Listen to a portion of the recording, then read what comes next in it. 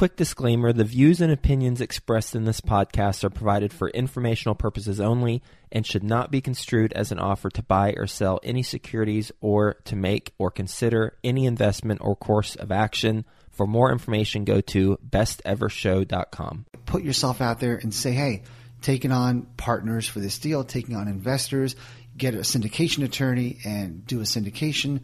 You'll be amazed at how many people believe in you and want to do deals with you, want to invest with you if you put yourself out there. Welcome to the Best Ever Show, the world's longest running daily commercial real estate podcast. Our hosts interview commercial real estate experts every day to get you the best advice ever with none of the fluffy stuff. Hello, Best Ever listeners. Welcome to the Best Real Estate Investing Advice Ever Show. I'm Ash Patel, and this is an episode of Beyond Multifamily, where we will dive into topics other than multifamily investing. On this episode, we're going to dive into mindset and limiting beliefs, and I'm going to share with you some of my own limiting beliefs and how I overcame them. I remember back in 2015, I had already been a full-time commercial real estate investor for a number of years, and all of a sudden, the deals were not as easy to find. So I stood behind some excuses. I said, there's too much coastal money coming into the Midwest. There's people overpaying for deals. I'm just going to wait until the economy cools down a little bit, wait for the next downturn so I can find more great deals. And in reality, I was hiding behind those excuses because the market was getting a little bit more difficult. I actually sat out on the sidelines for about 6 months and only invested passively in other people's deals. If I remember correctly, I think I just gave up on looking for properties because I actually believed that excuse that I was doing the right thing by waiting. Over time on social media, I kept seeing other people, mostly in the residential and multifamily space. They were still killing it. Their teams were getting bigger. They were posting about deals that they were taking down. And I thought to myself, what were they doing that I wasn't? Granted, I'm in a different asset class. I do non-residential commercial. But what I realized is these people were still out there hustling, and I was hiding behind excuses. When I came upon that realization, I knew I had to get back out there. I had to work just as hard as everybody else was working, if not harder, and I needed to market myself. At this time, I had already been in commercial real estate full-time for a number of years, and it's amazing how many people didn't know that I was in real estate. I came from a 15-year corporate IT career, and when we would go out to dinner with friends or people that we haven't seen in a while, they would ask me, Ash, how's IT stuff going? And I wouldn't even correct them. I got so tired of explaining to people that I was in real estate. I would just, everything's well. How are you? And that was a fault of mine. So I changed that. I made sure everybody knew what it was that I did. I started posting on social media, deals that I've done, things that I'm working on, construction sites that I've visited. And I also offered to mentor anyone wanting to learn more about commercial real estate. I wanted to network more with people, so I scheduled lunches with people. I just put myself out there as much as I possibly could, and all of a sudden, the deals started coming in. I started to get linked up with a lot of people that were looking for someone like me to do deals with, or brokers that were looking to sell commercial real estate. Fast forward a number of years, we're now midway through 2022, and the market is way more competitive, and I've got more deals now in the pipeline than I've ever had. So, moral of that story was I hid behind excuses because things became difficult. Instead, just work harder, get out there, hustle, use your network, build your network, interact with people, market yourself on social media, and good things will come out of that. Another limiting belief that I had, which also comes with an excuse that I hid behind, was that there was a sweet spot of commercial real estate between $300,000 and $800,000, $900,000 because I said a lot of the new people coming into the market are probably going to take down deals that are on the lower end of that scale. A lot of out-of-state or institutional type investors are looking for much larger deals. And in reality, it was just my comfort zone. That was where I wanted to stay. That's where I knew I can afford deals, I can afford downside. and it was an excuse to not take down larger deals. I ended up passing on a couple deals that were $1.5 to $2 million, and they were great deals, but they were out of my comfort zone because of my limiting belief. All of the what ifs. What if something doesn't go right? What if I lose a couple tenants?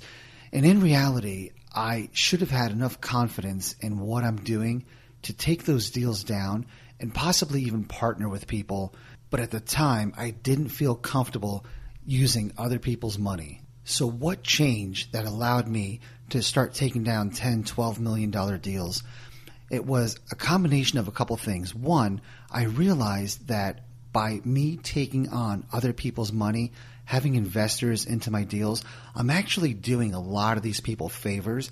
A lot of these are high net worth friends that spend money on things that give them bragging rights, investing in bars, marijuana companies, restaurants, things that they can brag about. And most of them were not making any returns on those investments. So I realized by them coming into my deals, these guys are actually getting passive returns. The deals are going well, and I'm doing them a favor. The other fear, and I'm going to quote Tim Ferriss on this, he's got a great podcast where he talked about defining your failures. So all of these what ifs can become overwhelming if I think, okay, what if I lose people's money? What if I lose tenants? What if we have negative cash flow?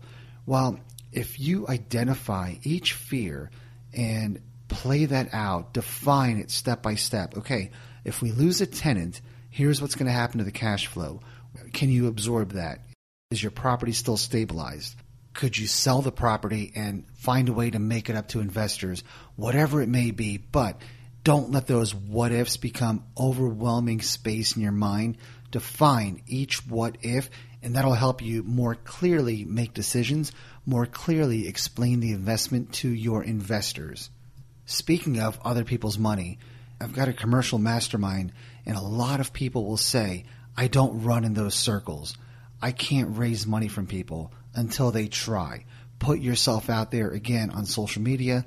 When you have a deal, even if you don't need to raise investor capital, try it. Put yourself out there and say, hey, taking on partners for this deal, taking on investors, get a syndication attorney and do a syndication. You'll be amazed at how many people believe in you and want to do deals with you, want to invest with you if you put yourself out there. And if you truly don't run in those circles where there's people with discretionary income to invest with you, you need to change that. You need to get out there, network a lot more. We'll get back to the show, but first, some sponsors I'm confident you'll find value in learning more about. When it comes to scaling your real estate business, is lack of capital holding you back? Raising private capital on demand can be a major challenge, but you can get the knowledge and tools you need to succeed when you attend Dana Cornell's 4-week Raise Capital Masterclass Live. After starting out with no capital or relationships, Dana has raised over $1 billion twice in the past 20 years. And he has made it his mission to share the best of what he's learned with business owners and investors like you. You can learn more at danacornell.com/bestever. Dana's Raise Capital Masterclass Live allows you to immediately unlock and raise capital on demand, drastically increasing your business's growth. If you're ready to take your business to the next level, go to danacornell.com/bestever to enroll today. Are you a real estate investor looking to break into multifamily? Have you heard of MFIN Con happening in Charlotte, North Carolina, June 23rd through 25th? The Multifamily Investor Nation Convention is a place to learn from high-level apartment investing experts while networking with over 700 investors. If that's not enough for you, Shaquille O'Neal, Barbara Corcoran, Jocko Willink will be there as well. Be sure to secure your tickets at mfincon.com to find out more. VIP ticket holders can rub shoulders with these high-level speakers after their sessions. For details on sponsorship opportunities and tickets, visit mfincon.com. Use the promo code BESTEVER and get $200 off your tickets. That's mfincon.com. Promo code BESTEVER. Another limiting belief that I had was to scale slowly or not scale up to my potential. A good example of that is I had a phone call this morning with somebody, and they told me they've been buying one building per year, and that's their goal, is just to continue. And at some point, they can get out of their 9 to 5. And I thought, why can't you buy 4 or 5 buildings a year if you could buy one? And I didn't have that conversation with them at this point, but I will in the future.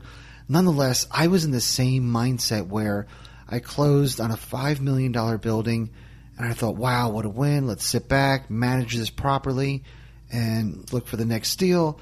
Nate Barger, a good friend of mine, a previous guest a couple times on this podcast, and just an absolute killer on social media and what he does. But Nate said to me, okay, why can't you do $100 million this year? And I thought he was nuts. And I started giving him excuses. Well, listen, it takes me 4, 5, 6 months sometimes to find a deal. All right, what's your deal finding process? Well, I get out there and spend hours and hours, and I train other people on spending hours looking for deals. Okay, hire a bigger team to look for deals. Yeah, okay, I could do that. What's your next bottleneck? I just kept giving him excuse after excuse until I realized there's no reason why you can't do $100 million this year. For some of the best ever listeners that are maybe starting out or haven't done a deal yet, this one's for you.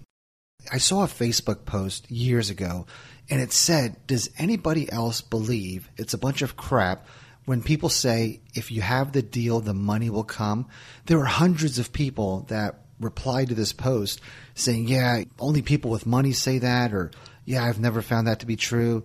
And I so wanted to chime in, but this is a group with a couple 100,000 people. I probably would have gotten slaughtered.